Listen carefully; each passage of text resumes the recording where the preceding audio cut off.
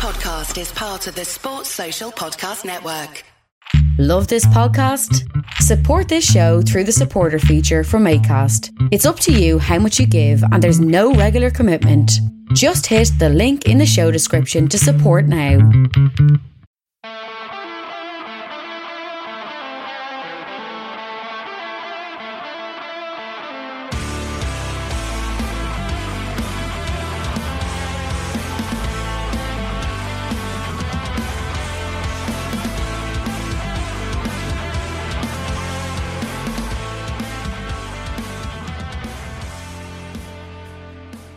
What's good, boys and girls? Two-Footed Podcast, Thursday the 9th of December, brought to you by EPLindex.com and our presenting sponsor, Liberty Shield.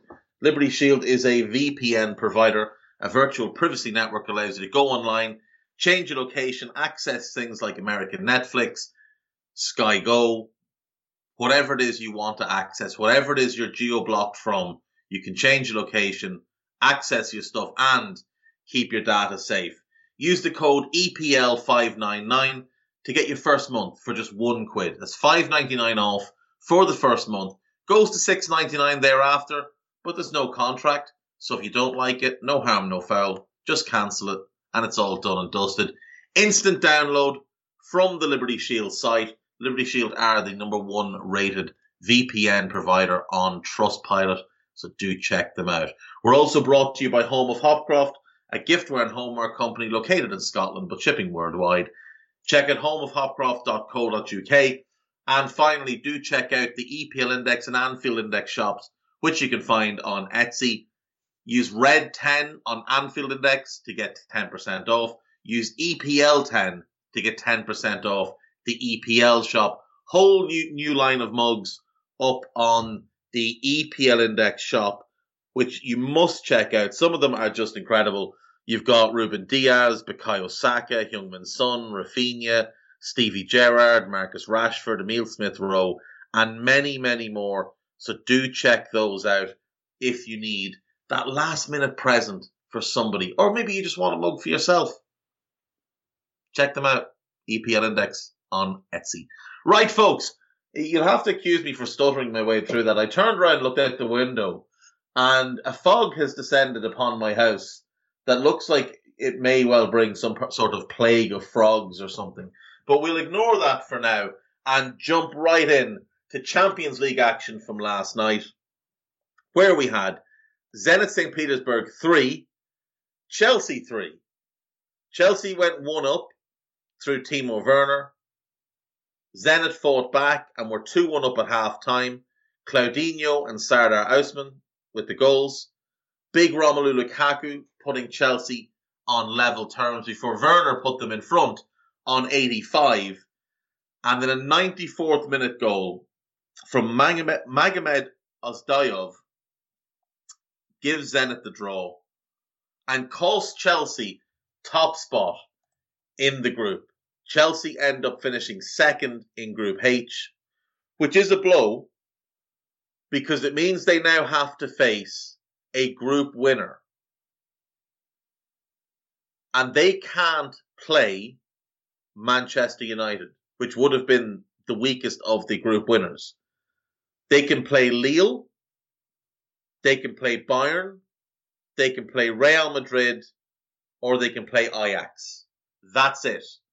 They can't play City, they can't play Liverpool, they can't play United. Lille, Bayern, Real, or Ajax. Ajax and Bayern, along with Liverpool, the most impressive teams through the group stage, winning all 6 of their games. Real won 5 of their 6, but they did have quite a favourable group, other than Inter. I mean, I know they lost to Sheriff Tiraspol, but that was more embarrassment than anything else. Sheriff and Shakhtar, Real were always getting through out of that group. So Chelsea have made things tough for themselves. You really wouldn't want Bayern Munich in the next round. You really, really would not want that at all. Juventus end up topping the group then. Juventus beat Malmo 1-0. Moise Kean on loan from Everton, who, could have done with a striker who can score goals in recent weeks. He gets the only goal of the game, and Juventus top the group. In Group G, Lille beat Wolfsburg 3-1 in Germany. Burak Yilmaz with the first, Jonathan David with the second, Angel Gomez, or Angel Gomez, I don't know. He's English, he's former Manchester United Academy player. He had a goal and an assist, his first Champions League goal and assist. Tremendously talented player, bit on the small side, but starting to make a real impact for Lille. Renato Stefan with the consolation goal for Wolfsburg. Wolfsburg bottom of the group, off they go into the wilderness. Lille, top of the group, 11 points. They'll go through as group winners, and they'll be quietly confident with a couple of the potential draws that they could get. I think the ones they'd like to avoid would be Chelsea, obviously, and PSG, but I don't think anyone else will scare them too much. In the other game in that group, Salzburg beat Sevilla 1-0. Noah Okafor with the only goal of the game. Disappointing for Sevilla to end up out of the Champions League. They'll drop into the Europa League now, and knowing Sevilla, they'll probably go and win it because it's what they do. But they'll be very, very disappointed not to have progressed from this group. Going into the competition, I think they'd have been seen as favourites to win this group, but they only won one of their 6 games, and frankly, they deserve to be out. In Group F, Manchester United drew 1-1 with Young Boys. A very much changed team for United, with Ralf Rangnick deciding to rest pretty much everybody. Dean Henderson started in goal. Aaron Wan-Bissaka came in at right back. Eric Bailly and Nemanja Matic at centre back. Luke Shaw started at left back. He's just back from some concussion issues. Donny van de Beek played a weird kind of holding midfield role that didn't suit him at all. Amad Diallo started left wing. Juan Mata and Jesse Lingard as the kind of twin number 8s. And Diallo started on the right wing. Elanga started on the left wing, the young Swedish kid. And Mason Greenwood up front. Mason Greenwood scored United's goal after 9 minutes, and then Fabian Rieder equalised on 42. It was a nothing game. United were through already, so this was just about resting some players, giving opportunity to some players, and there were some wonderful, wonderful moments in this game. So Tom Heaton, at the age of 35, finally makes his Manchester United debut in the Champions League. Great to see. Tayden Menji, who United fans tell me is very, very talented, he comes on. Shola Shortire, very highly rated, comes on. Zidane Iqbal, born in the UK of Iraqi descent, the first South Asian, I believe, to ever play for Manchester United. He gets his debut, as does Charlie Savage. Charlie Savage is the son of Robbie Savage. And Robbie Savage was on commentary last night and got to introduce his son coming onto the pitch. And I don't have much time for Robbie Savage, but this was a really nice moment, and you could tell it really meant the world to him as a really proud father. He said before the game he'd done nothing to help his son. Everything he'd done was off his own back. He said that, he never got the opportunity to even make the bench for United's first team, that he wasn't good enough. I will say in defence of Robbie Savage, he came through at a much stronger time when United had a great, great first team. You had to be really special to get that first team call. If he came through now, he'd probably be starting for them. But it's an amazing achievement for Charlie Savage. Fair play to him and Zidane Iqbal. What an amazing night for both of them. And something that nobody can ever take away. United topped the group. I think a lot of the group runners-up will be looking at United and thinking that might be the draw we want.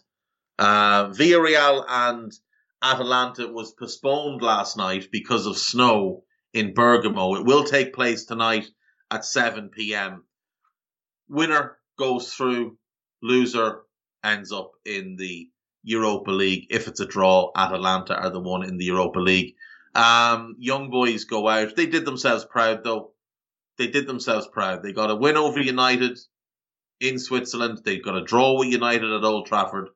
They finish on 5 points. They weren't embarrassed. They weren't run off the pitch at any point. So fair play.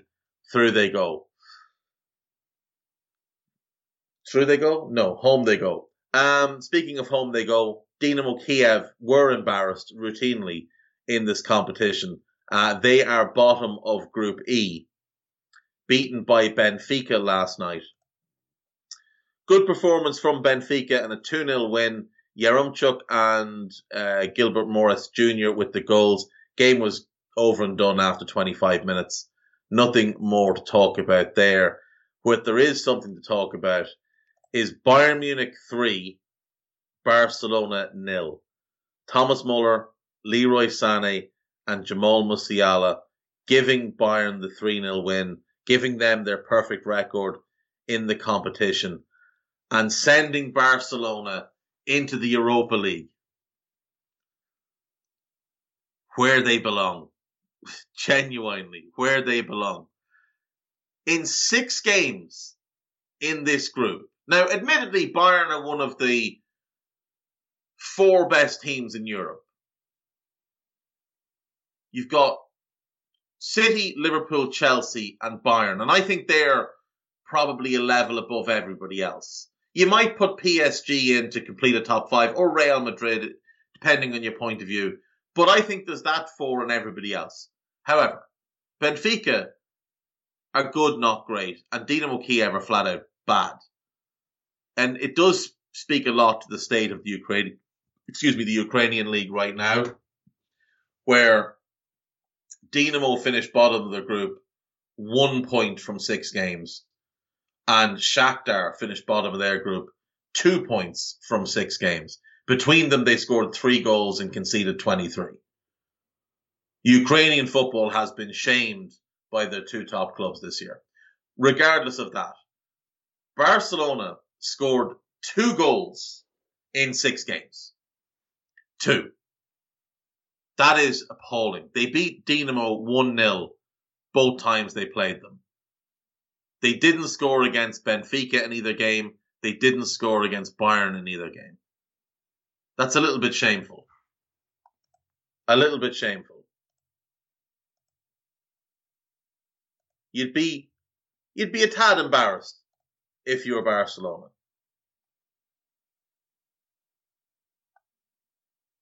How are they so poor? I really don't understand. Like, I get that they lost Messi. But there's still good players there. Like, you look at the team that started last night. Marc-Andre ter Stegen, 2 years ago, was one of the 3 best goalkeepers in the world. Now he looks like football is entirely new to him. Ronald Araujo is a really good young defender. Now, admittedly, he's playing out of position last night at right back, but he's still a really good defender. Gerard Piqué was a good but never great defender. Very good ball player, never a great defender. But he's fallen off a cliff. Time for him to be moved on. Clement Lenglet, good, never great. Not really Barca quality, but a solid enough defender. Jordi Alba, for a time, was one of the best left backs in the world. Like, in midfield, you've got Frankie de Jong, who they paid 70-odd million for, and should be one of the best midfield players in the world. You've got Sergio Busquets, maybe the best defensive midfielder ever. Admittedly, he's not at the same level, but he's still a good player. Gavi is already a Spanish international. He's one that's highly rated and hyped up beyond belief. Serginho Dest played right wing. That boy's a fullback. Why is he playing as a right winger? And you've got a centre back at fullback. Why are you doing that? That's ridiculous. Memphis Depay is a quality player. A quality player who they're wasting. And Ousmane Dembele is one of the most talented players in Europe. They spent over 100 million on him, and he has never developed at that club. Ricky Puig is a talented player. Yusuf Demir is very talented. Neto's a decent backup keeper. You can only play one. Phil Coutinho, they spent nearly 150 million euro on. He's on the bench. Luke de Jong, why is he at the club? Oscar Mingueza, I do like him again. He can play right back. Why is Ronald Arroyo playing there when you could play Manguisa there and move Arroyo into the middle. Samuel Umtiti, who is persona non grata at the club because he earns too much money and refuses to take a pay cut, which is his right. Eric Garcia, I'm not even sure he's a football player. Inaki Pena, young player. Nico Gonzalez, young player. Like, there's enough good young players here. Not necessarily to beat Bayern, of course, but to get more than 2 goals from 6 games. To accomplish a little bit more than the bare minimum. That's an appalling return for Barcelona. And they should hang their heads in shame as they drop into the Europa League. Mess. Absolute mess of a club. So tonight then, we have one Champions League game, Atalanta Villarreal. And then we've got a whole bunch of other stuff. So, Sparta Prague play Brøndby and Lyon play Rangers in Group A. Now, if Sparta win by a couple of clear goals, they can advance. I believe. I could be wrong. Anyway, Lyon are top on 15 points. Perfect record so far. You'd expect them at home to beat Rangers unless they rest everybody. Rangers second on 7 points. Sparta third on 4 points. Brøndby bottom on 2 points. Brøndby are out. Sparta I think they can still qualify. I do think they can still qualify. I could be completely wrong, but I think they can. Anyway, moving on to Group B then. You've got Monaco, top of the group, PSV second, Real Sociedad third, only 2 points between PSV and Real Sociedad, and Sturm Graz bottom. In the group, Real play PSV. So Sociedad win that game, they will go through. Monaco are already through and they'll play Sturm Graz, which should be a fairly comfortable victory for them. In Group C, Eintracht Frankfurt are top on 11 points, Olympiacos second on 9. Both of those are true. Fenerbahce are on 5 points, they're gone. Antwerp bottom on 2 points, they're gone.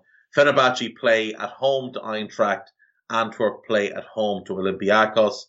And in that is Group D. I missed Group C. Group C, Leicester are top. Spartak Moscow are second, 1 point behind. Napoli are third, 1 point behind, 1 point behind Leicester. And Legia Warsaw are bottom, 2 points behind Leicester. So anybody can still qualify from this group. Leicester play in Naples, while Legia Warsaw play at home to Spartak Moscow. If Napoli win and the other game ends in a victory for either team, Leicester are out. Leicester will be out of Europe if Napoli beat them and the other game is won by either team. So, not great for Leicester. Not great. Napoli will not be a nice place to go tonight. That is the 5:45 kickoffs. Those 8 games, all 5:45 kickoffs. Then we have Group E, Galatasaray top 11 points, Lazio second on 8. Both of them are through. They don't need to worry. It's just about seeding now. Marseille, 4 points, they're gone. Lokomotiv Moscow, 2 points, they're gone. Lokomotiv Moscow play in Marseille and Lazio play home to Galatasaray. Again, like I say, both teams through. In Group F, Red Star Belgrade are top on 10 points. Braga of Portugal, second on 9. Midtjylland, third on 8. Ludogorets, bottom on 1. They're out, but any of the other 3 can still qualify. Midtjylland play Ludogorets in Ludogorets, so they have an advantage. They should win that game. And then it's a straight shootout between Braga and Red Star. Braga are at home, so that does give them the advantage. That should be a decent game of football. In Group G, Leverkusen are top 13 points. Real Betis are second on 10 points. Celtic third on 6. And Ferencváros bottom, 9 points. Leverkusen and Real Betis are through. Celtic play at home to Betis. while Ferencváros are at home to Leverkusen. And finally, in Group H, West Ham United, top of the group, 13 points. Dinamo Zagreb, second on 7. Genk, third on 5. Rapid Vienna, bottom on 3. Rapid Vienna are out. Genk play Rapid Vienna. That gives them an advantage. A win there will give them a chance to qualify. But West Ham, you don't imagine, will play much of a team against Zagreb. So maybe Zagreb can sneak a victory there and see themselves through. But either way, some action to be had in Group H, Group F, Group C, Group B, and Group A. None of the qualification of those groups yet confirmed. We might as well do the Conference League, even though I probably won't know who half these teams are. Lask of Austria, top Group A on 13 points. Maccabi Tel Aviv, second on 10. HJK Helsinki on 6. They're out. And Alashkert, they have no points. They are also out. So it is Lask and Maccabi Tel Aviv who are through. Lask play HJK and Alashkert play at home to Tel Aviv. Nothing matches, but they do need to be played. They will be on at 5:45 tonight. 5:45 those games. In Group B, Ghent are top 10 points. Partizan Belgrade second on 7. Flora, who are from Estonia, I think Flora Tallinn, is that right? And Anorthosis are on 5 points like Flora. So Ghent are through, but any of the others could still qualify. Ghent play Flora at home, and Partizan are home to Anorthosis. You would expect Partizan to win that game and get themselves through comfortably. Group C, Bodo Glimt are top on 11 points. Roma are second on 10. Those two are through. Zorya Luhansk. They have 6 points. CSKA Sofia have 1 point. So Roma and Bodo Glimt are through. Zorya are home to Bodo and CSKA Sofia home to Roma. Mourinho could probably do with the win though, because things aren't going great at Roma for him. In Group D, AZ Alkmaar are top 11 points. They're through. Randers are second on 7 points. Jablonec are third on 6, and Cluj are bottom on 1. So Cluj are out. It is Randers or Jablonec for the last group stage. Jablonec play away to Cluj. That gives them a bit of an advantage, whereas Randers have to travel to Alkmaar to play AZ. Group E, Feyenoord top 11 points. Slavia Prague second on 7. Union Berlin third on 6, and Maccabi Haifa bottom on 4. Union play Slavia. Winner takes all. It would be great to see Union Berlin continue their European journey. It really would. What a wonderful club. And in the other game, obviously, Feyenoord play at home to Maccabi. Feyenoord should win that game fairly comfortably. Group F, Copenhagen top on 12. Slovan Bratislava and PAOK both have 8 points. The Lincoln Red Imps, no points, but it is just about taking part really for them. PAOK home to Lincoln Red Imps. Copenhagen home to Slovan. So Copenhagen and PAOK likely the teams that will qualify. Group G, Rennes top on 11. Tottenham second on 7. Vitesse Arnhem third on 7. Mura out on 3. So Vitesse play at home to Mura. Tottenham were meant to play at home to Rennes, but that game has now been called off. And it is difficult to see where that game can be fit back in. So this may well be that Tottenham have to basically just take the defeat. they may well have to forfeit the game and see themselves out of the competition. Not necessarily a bad thing. Rennes are furious. They are in England and weren't told until last night that this was a possibility. They've said that they will reserve the right to appeal. Rennes believe they should be allowed to play. Tottenham do have 13 fit players, including a goalkeeper.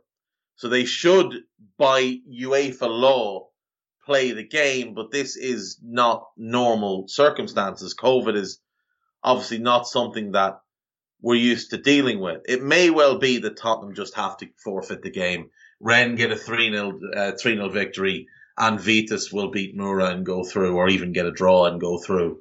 It's not a bad thing for Spurs. It's less games in a cluttered schedule. It's more time on the training field for Antonio Conte and the players. So it would not at all surprise me if Spurs were happy enough. There's no money in this competition. So they're only annoying themselves really playing it. So Spurs may well be happy enough to be out of it.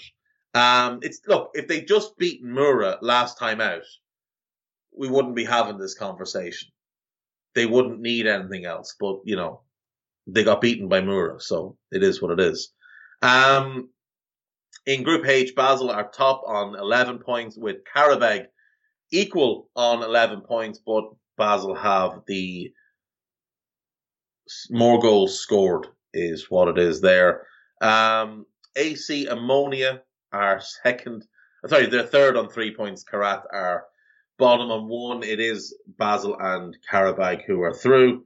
And wouldn't you know it, they play at home tonight, or they play in Basel tonight, with the other two, Ammonia and Karat, playing at Ammonia's ground, wherever that is.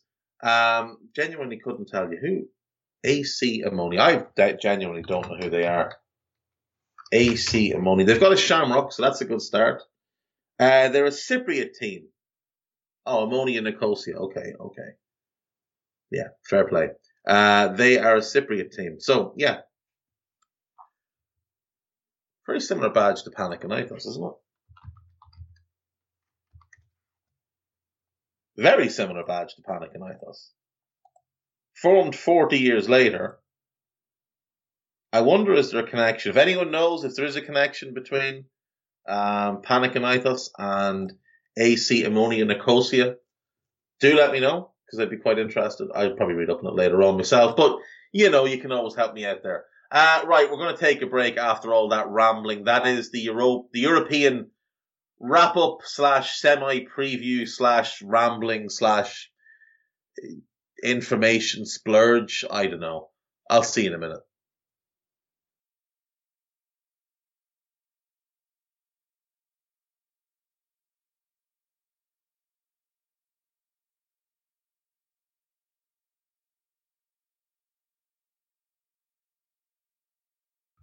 Right, welcome back. So it is Thursday. We do have some questions, so let's get into these. Sev999, is Aaron Ramsdale England's number 1? On current form, probably. I think Dean Henderson and Nick Pope are England's 2 best goalkeepers. I wouldn't be massively keen on any of them. I think Henderson is the one that has a chance to be really good. Pope can be very good, but he's a bit inconsistent. I wouldn't like to be mortgaging my future on Aaron Ramsdale. I'll just say that. DeLangstar. The future of Joe Gomez appears to be unclear at the moment. I love him and pray he can get back to the level he was during the title-winning campaign. My question for you is, how do you predict his career will play out? Joe Gomez sustained one of the worst injuries a professional footballer can sustain when he tore his patella tendon. Now, Joe has also suffered an ACL tear and a couple of other pretty bad injuries. So he may never get to the level that he could have gotten to. I think if Gomez had no injuries and was able to just play and max his talent, Joe Gomez would have become a world-class defender. He has everything you'd want. But injuries have really stalled his career time and time again. He had a broken leg as well at one point. I think he stays at Liverpool for the rest of this season. It wouldn't surprise me if he moves on in the summer. It wouldn't surprise me if Joe Gomez leaves Liverpool next summer. I think there'll be a queue of Premier League clubs who will want him. You know, you look up and down the league, there's not many teams that a fit Joe Gomez doesn't start for. He starts for Chelsea. He's better than any of Chelsea's centre-backs as an individual centre-back, and he's actually perfect for a back three. He starts for West Ham alongside Zuma. He's perfect for Tottenham if they play a back three, and that could be a landing spot for him. He's better than Harry Maguire. He's better than Ben White. He's better than all of Wolves' defenders. He's better than all of Brighton's defenders. He starts over Tyrone Mings at Leicester. If Rodgers wants to play a back three at he starts over Tyrone Mings at Villa. If Rodgers wants to play a back three at Leicester, he's perfect, but he'd also start for them in a two. He'd be perfect for Benitez, but Liverpool won't sell him there. He won't go to Brentford with respect, but you know, he would walk into that team. He'd walk into the Palace team, the Leeds team, the Southampton team, the Watford team, the Burnley team, the Newcastle team, and the Norwich team. And he would be comfortably the best defender at all of those clubs. He would be the best defender at all bar Tottenham, because Romero is better. United, because Varane is better. I think Gabriel is about the same level. And Konza is better. But he'd be better than anybody else at any of the other clubs. The only club he doesn't start for outside of Liverpool is Manchester City. Because they've got Diaz and they've got Laporte. Now, I think he's better than John Stones. But I don't think he starts for City. The rest, he starts for. So I think he'll go somewhere, and it all just depends on injury. If he stays fit, he will be a starter for England. I'd love to see him go to Villa and partner with Konza, because I think that could be England's starting centre-back pairing. I think Konza is England's best centre-back, and a fully fit Joe Gomez may even be a little bit better than Ezri Konza. But he's certainly number two to Konza. Ahead of Tomori, ahead of Guehi, ahead of Godfrey, well ahead of Slabhead. You know, well ahead of Slabhead, well ahead of Mings, well ahead of Connor Cody. I'd love to see him at Villa. I think that could be an interesting move for him. Now, I don't know if they'd have the money, but Villa or Spurs would be the best move for him. Spurs would be the bigger attraction because he's from London. Him and Romero as 2/3 of back three would be really, really good. But him and Konza at Villa could be a lot of fun. They came through Charlton's academy together as well, so they know each other very, very well. They've likely played together at underage quite a bit. Joe Gomez is May 23rd, 97. Ezri Konza is October 23rd. So there's 5 months between them. You'd have to assume they were in the same age groups. And Gomez was at Charlton from 2007 to 2015. Ezri was there from 2009 to 2018. So they've got a long time overlapping there. You'd have to assume they played together quite a bit in the Charlton Academy. Charlton at that same point also had Ademola Lookman, Carlin Grant, and Nick Pope. I think they had all 5 of them at one point. They never all played together at senior level, I know that. But they had 5 players, 4 of whom could be England internationals. Because I think Karlan Grant could have been an England international if he had had a slightly better bit of development from sort of 21 to recently. He's kind of stagnated. He's having a decent season, but he probably won't reach his potential. Adam Ololukpen, I think, will end up playing for Nigeria. He's very talented, but he's a little bit inconsistent. But Gomez, Pope, and Konsa, I mean, Gomez and Pope have already played for England. Konsa will. I'm rambling now for no reason at all. Anyway, yes, that's what I think happens with Joe Gomez. I think he moves on in the summer. I think he goes on to have a very good career, but I don't think he'll have the career he should have had if not for the injuries. Do you think there's any possibility of Liverpool making a move for João Felix? I hope so. I don't know, but I hope so. James, thoughts on the Gini Wijnaldum situation? Would you have him back on loan, assuming it's a real possibility? I don't think there's any truth to it. I think he is going to stay at PSG. I think a lot of the talk of his unhappiness is more wishful thinking from certain sources than anything else. But yes, I would absolutely take him back at Liverpool. Chris Colby, follow-up question to your comment about Marc-Andre ter Stegen. Who do you think would be the right fit for him, and who could be in for him? So there was a Karl Matchett posted on Twitter, ter Stegen, what has happened to you, mate? Constant misjudgments like this. Okay, not quite like this for a long time now. And I said he needs a fresh start, has to get away from Barcelona in the summer. I would say Inter Milan could be a really nice fit for him behind a very good back three in a solid team that's been together for a couple of years.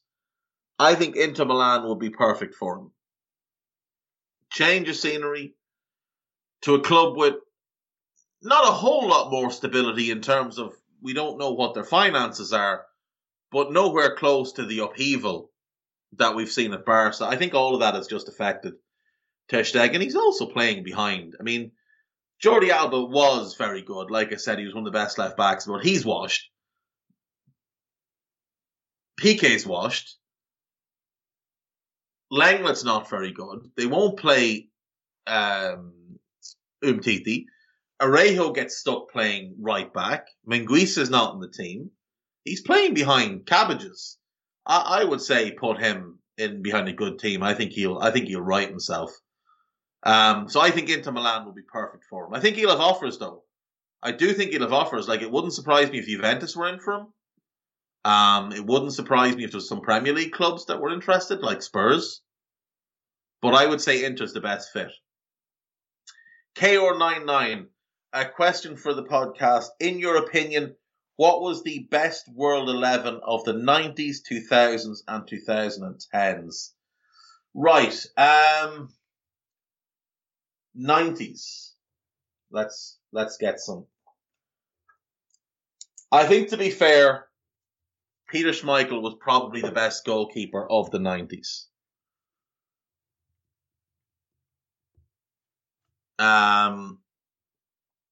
Right back, I'm going to say that Panucci was the best right back of the 90s. Centre backs, I think Jurgen Kohler and Billy Costa Curta. No. Yeah. Over the course of the decade we're talking about. So, Baresi obviously was incredible, but his best years were in the 80s. He was very good in the early part of the 90s, but he was, 36 by the time 94 came along. I think he missed like half the decade. So Jurgen Kohler played at least up until 08, or until 98, I think. Costa Curta played the whole way through the decade. So I'll go with him. Maldini's the obvious left back. In midfield, Redondo is a no-brainer. I think you've got to have Laudrup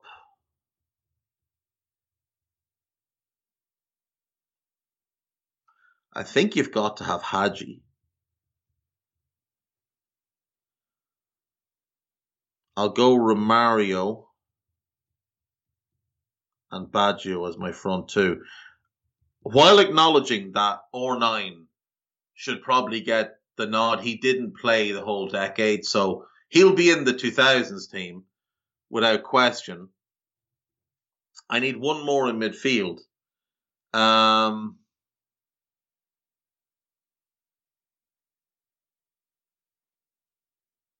I'm going to say Albertini. I know I'm missing people.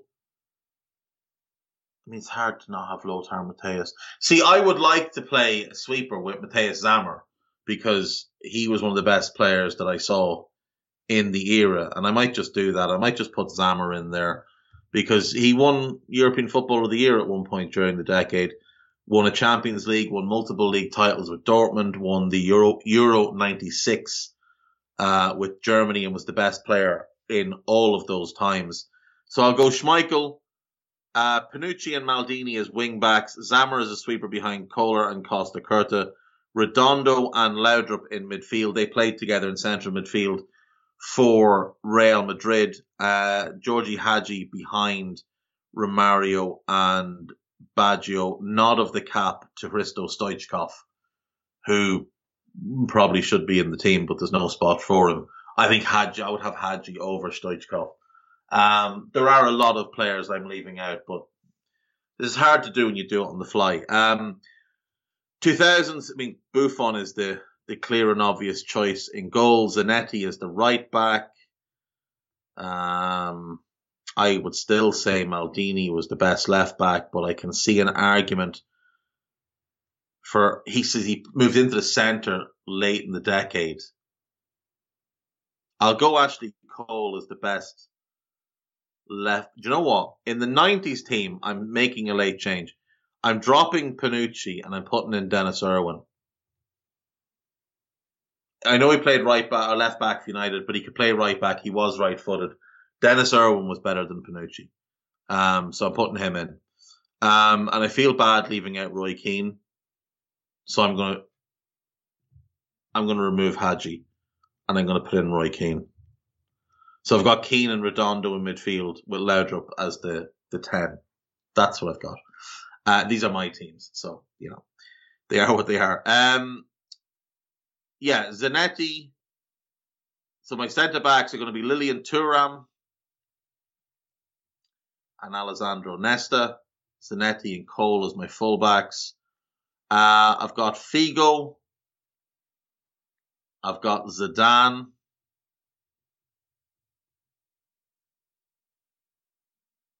I think you've got to have Kaká. The Kaká or Ronaldinho. Kaká or Ronald. I think you go Ronaldinho there, don't you? So you go Ronaldinho, and I'm putting in Ronaldo. The real Ronaldo, not the show pony. So I need a couple in midfield. Vieira is absolutely one of them.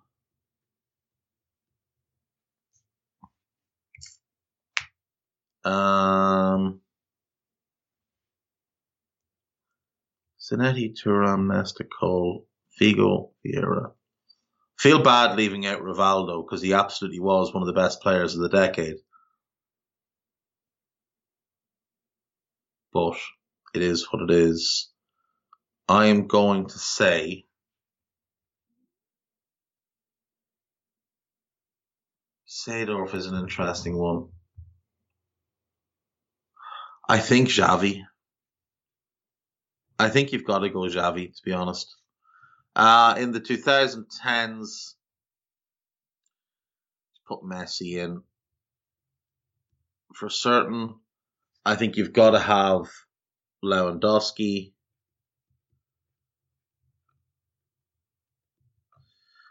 The show pony has to go in because fair is fair. Cristiano is one of the best players of the decade. Goalkeeper is a weird one. Emmanuel Neuer is the answer. Yeah, Emmanuel Neuer is the answer. Oh, Suarez over Lewandowski. Yeah.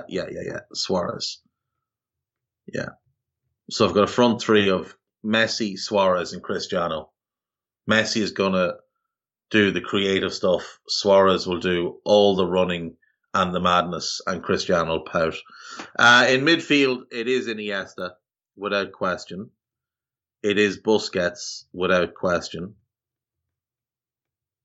The third midfielder is interesting, though. Do you go Toni Kroos? I think Kroos was great for more of the decade than Xavi. Go Modric, but I think Toni Kroos makes more sense. Yeah.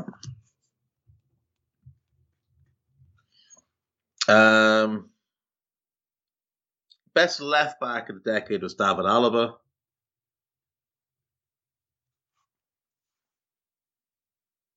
Best right back of the decade.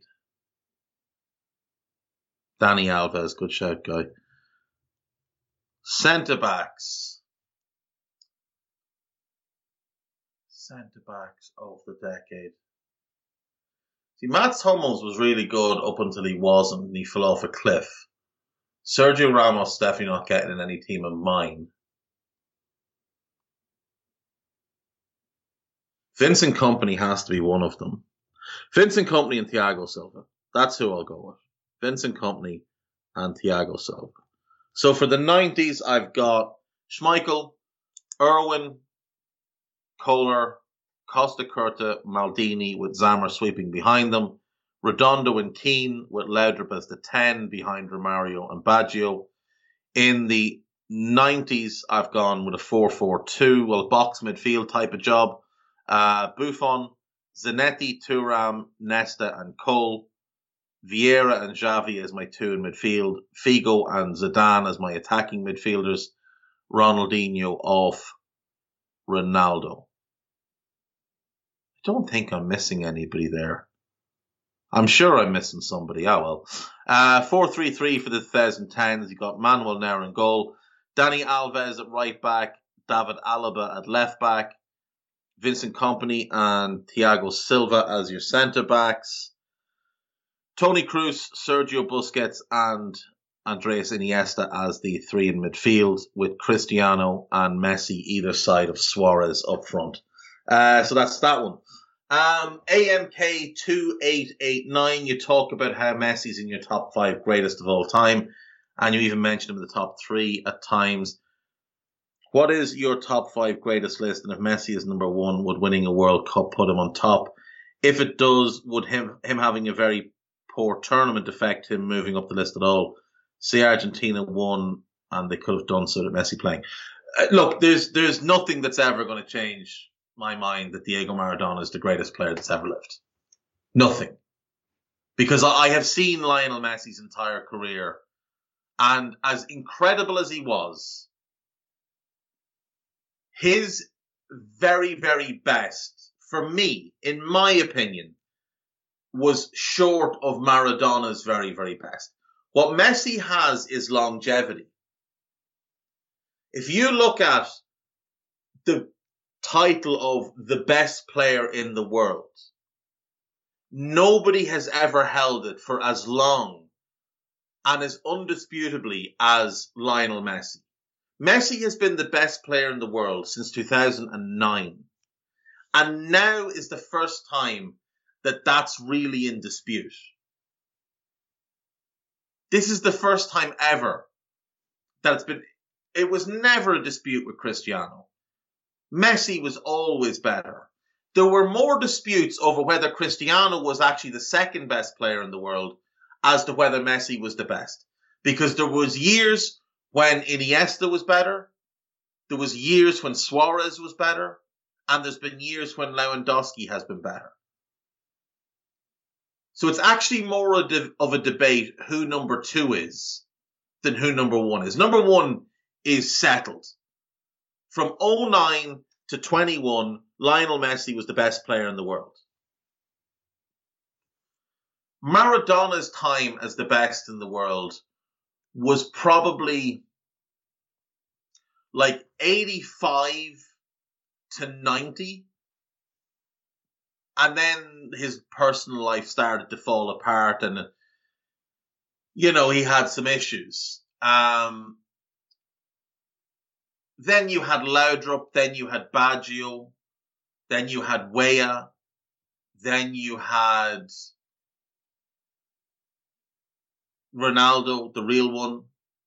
Then you had Zidane. He probably had the title for about 4 years. Then Ronaldinho, then Kaká, then Messi. And think how long ago it is since Kaká was the best player in the world. 2008. 2008. Messi's been the best ever since. You know, before Maradona, you had Platini, you had Cruyff, you had others, but never for this length of time. So that's what Messi has over everybody else. But nothing will change my mind on the fact that I think Diego Maradona is the greatest player that's ever lived. My second point on this is I think we far too often look at attackers and not defenders. And I look at Paolo Maldini's career and what he did for 20 plus years as a world-class defender. And I don't think anyone's matching that. So Maldini's in my top 5. Laudrup's in my top 5, but that's admittedly a bit of bias because he is my favourite player of all time. Messi is in there and Zidane is in there. And that's my top 5. And they fluctuate in order from 2 to 5. Well, no, 2 to 4. Laudrup is 5. Maradona is 1. And depending on the day of the week, Maldini, Messi and Zidane rotate between 2, 3 and 4. But nobody's ever touching Diego. Ever. As incredible as Messi is, nobody has ever had just complete command of a football the way Diego Maradona did. And as incredible as Messi has been, he will never... Messi's had massive advantages that Maradona did not have. Stability of environment, nutrition, training methods, the quality of the pitches, the rules all being massively skewed to favour attacking players. When Maradona played, teams set out to kick him up in the air. Go and watch England versus Argentina in '86 and watch how England kicked him up in the air time and time and time again. So when they cry about the hand of God, look at the fact that in today's game, 4 of those players would have been sent off. They would. 4 of them would have been sent off. So Maradona will always be number 1 for me. Isaac Gilding. From current players only, I would like you to build Frankenstein's perfect football monster. So you take someone's left foot, someone's right foot, someone's left leg, someone's right leg. Okay. Right. The left foot is Messi. Because it is.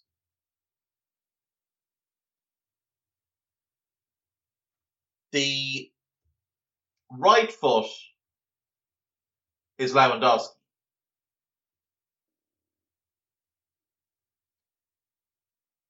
The left leg is Erling Haaland. If you could produce the power that Haaland does with the precision of Messi, you would score about 1 million goals a season. And likewise, the right leg will be Cristiano Ronaldo. Because he has an incredible ability to generate power. He just has very little control over his shots and distance. In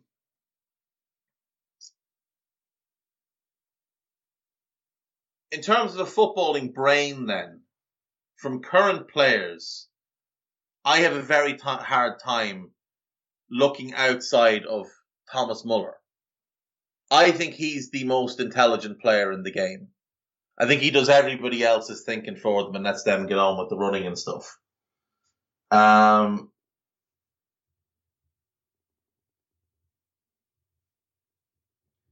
In terms of, I suppose, lungs, lung capacity, N'Golo Kante.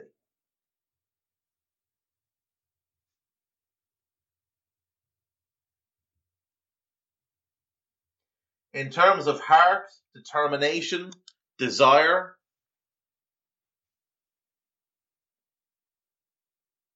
Casemiro would rank very highly for me. Very, very highly for me. There's a bravery to that fella that is incredible.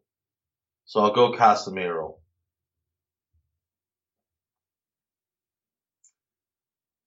The body, the overall thing, it's Virgil van Dijk. To be that big, that powerful, that quick, that graceful, that in control is incredible.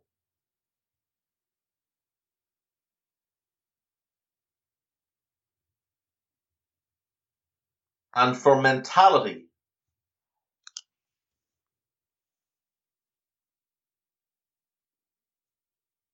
in the current game, I think I'm not a fan of him as a player, but Sergio Ramos's mentality is phenomenal. His leadership, and that's what I want from him, is leadership. I'm leaving him in the dressing room, but I want him in the dressing room. So I've got Messi's left foot, Haaland's left leg, Lewandowski's right foot, Cristiano's right leg, Thomas Muller's brain, N'Golo Kante's lungs, Casemiro's heart, Virgil van Dijk's body, and the mentality of Sergio Ramos. Yeah. How about that? Is that okay? He wants me to include the testicular fortitude. The testicular fortitude has to be. And in fact, I was wrong about heart. The heart is Luis Suarez. And the testicular fortitude is Luis Suarez as well. Now, if I can't take two, I'll leave Casemiro with the heart, but I want the gonads of Luis Suarez. That's what I want. So, yeah, that's what I've got. I do have one more question from Stephen Smith, and then we will be pretty much done for today, boys and girls. Stephen Smith, here we go. Okay, rank your top three in the world for each position as things stand. So we're going current form. Right, goalkeeper. I've got Alisson, I've got Oblak, and I've got Manuel Neuer. They're my top three goalkeepers. By current form now, I'm talking the last 18 months. I'm not talking the last 10 games. Right back. Well, I might actually be talking longer, but you know what I mean. Right back, Trent is the best right back in the world. We shouldn't pretend otherwise.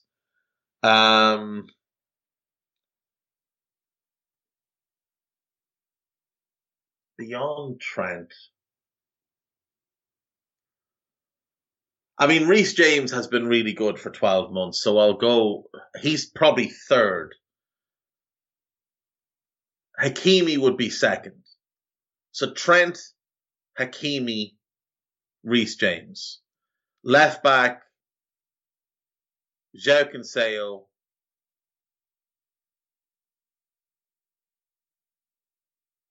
Alphonso Davies,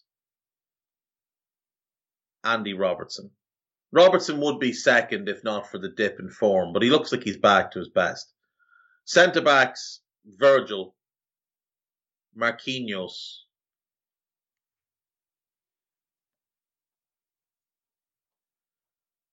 Marquinhos.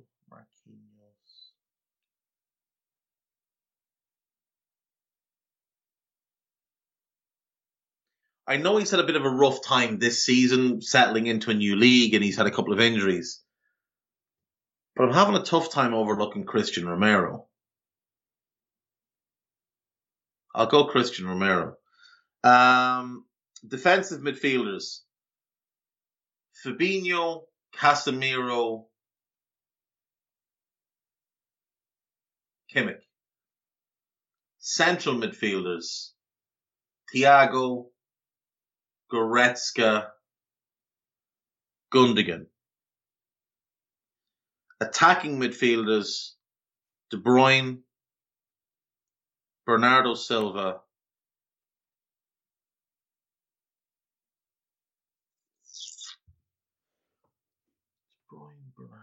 and Bruno Fernandes, maybe.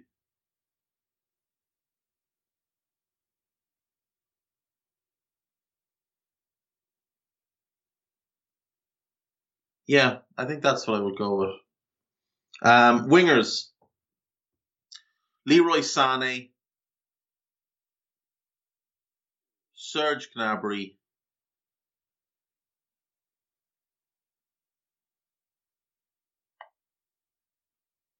I think I'm just going to put Phil Foden, because he's playing mostly as a winger this year, and he's been sensational. Centre forwards, Lewandowski, Benzema, Lukaku. Wide forwards, Salah, Mbappe. Now, I know he's playing more as a 9 this year, but he has traditionally been more of a wide forward. Salah, Mbappe, and Messi. Yeah, Messi. Yeah, that's what I'd go with. And finally, pick 2 from the above to add to Liverpool's current squad next summer to best suit their needs. Bernardo. I would love Bernardo Silva at Liverpool. I think he's perfect. I think he's the perfect Klopp midfielder. So I'd take him and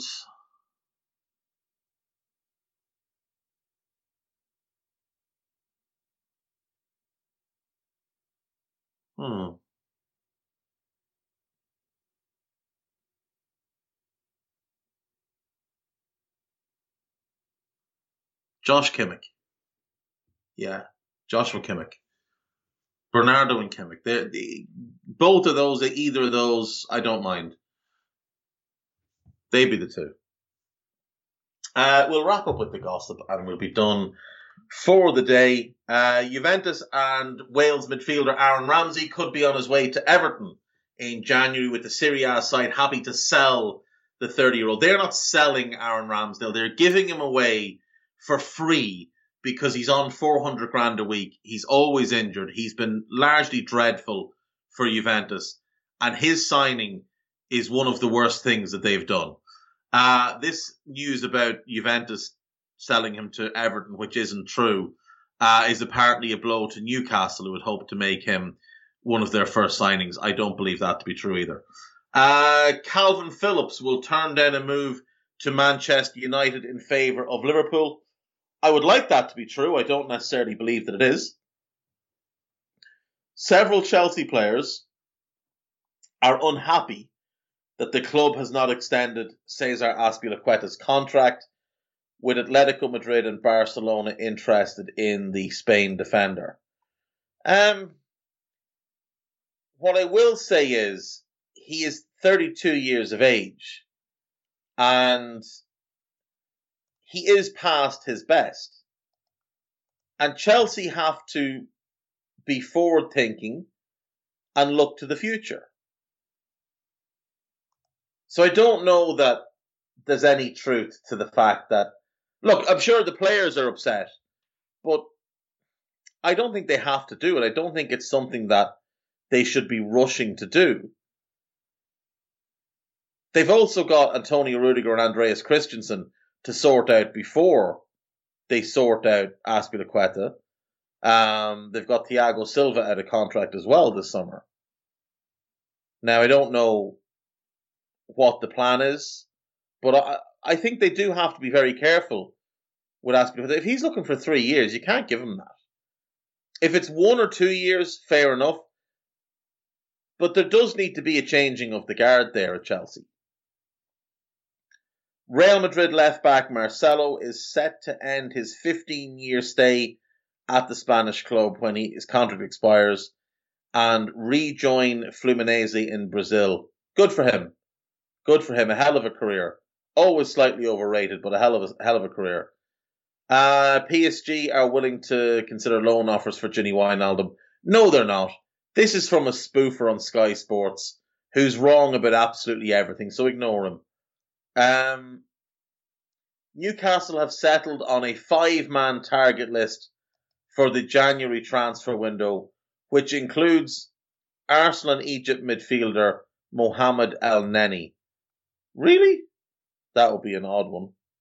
He's a decent player, don't get me wrong, but I'm not sure he's the type that'll keep you up. So the short list allegedly is El Neni, who's a midfielder, Lloyd Kelly, who's nominally a left-back but can play centre-back, Joe Rodon, who is a centre-back, Sven Botman, also a centre-back, not joining a team in a relegation battle, and Matthias Ginter, also a centre-back, also not joining a team in a relegation battle.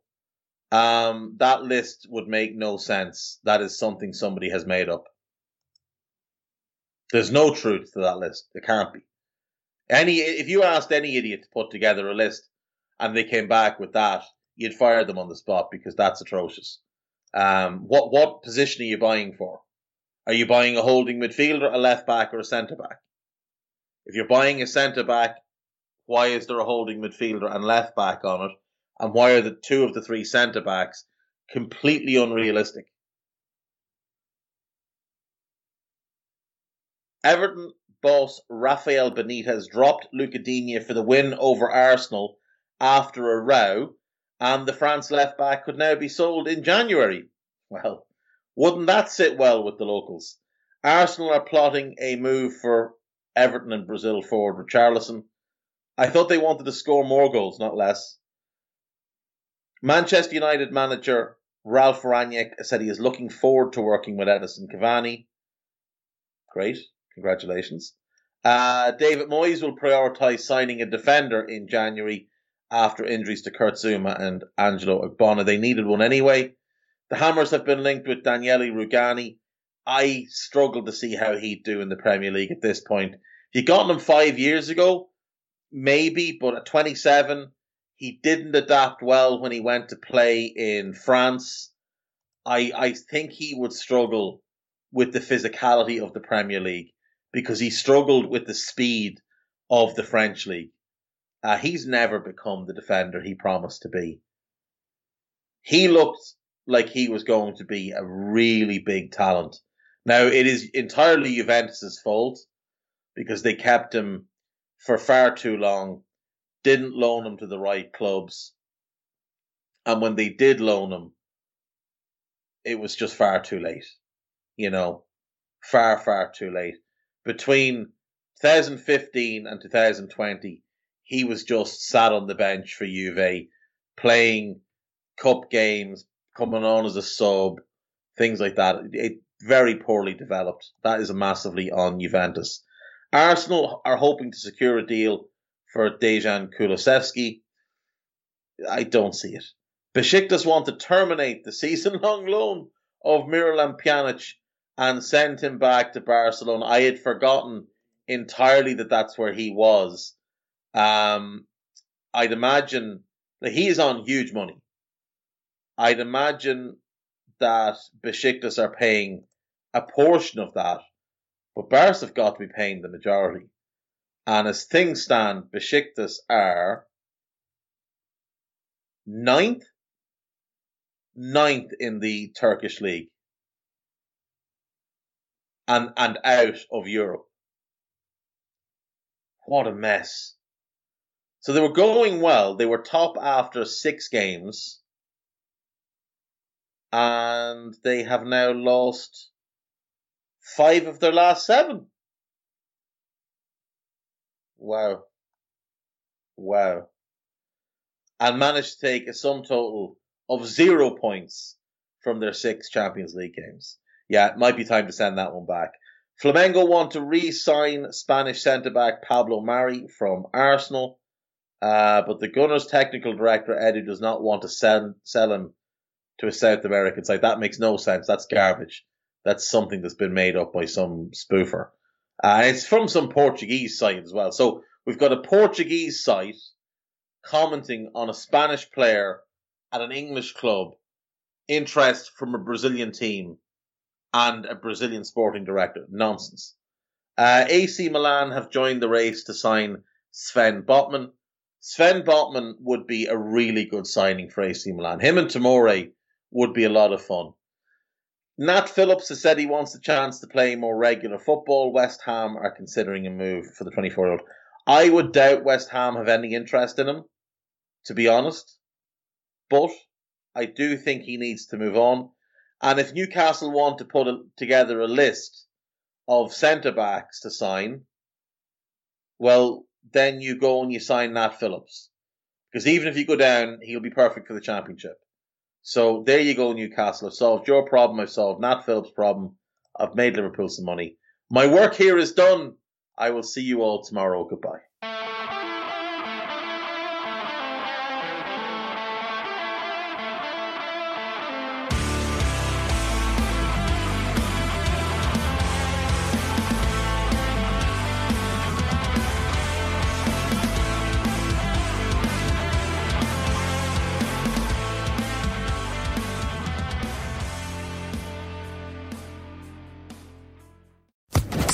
Social Podcast Network.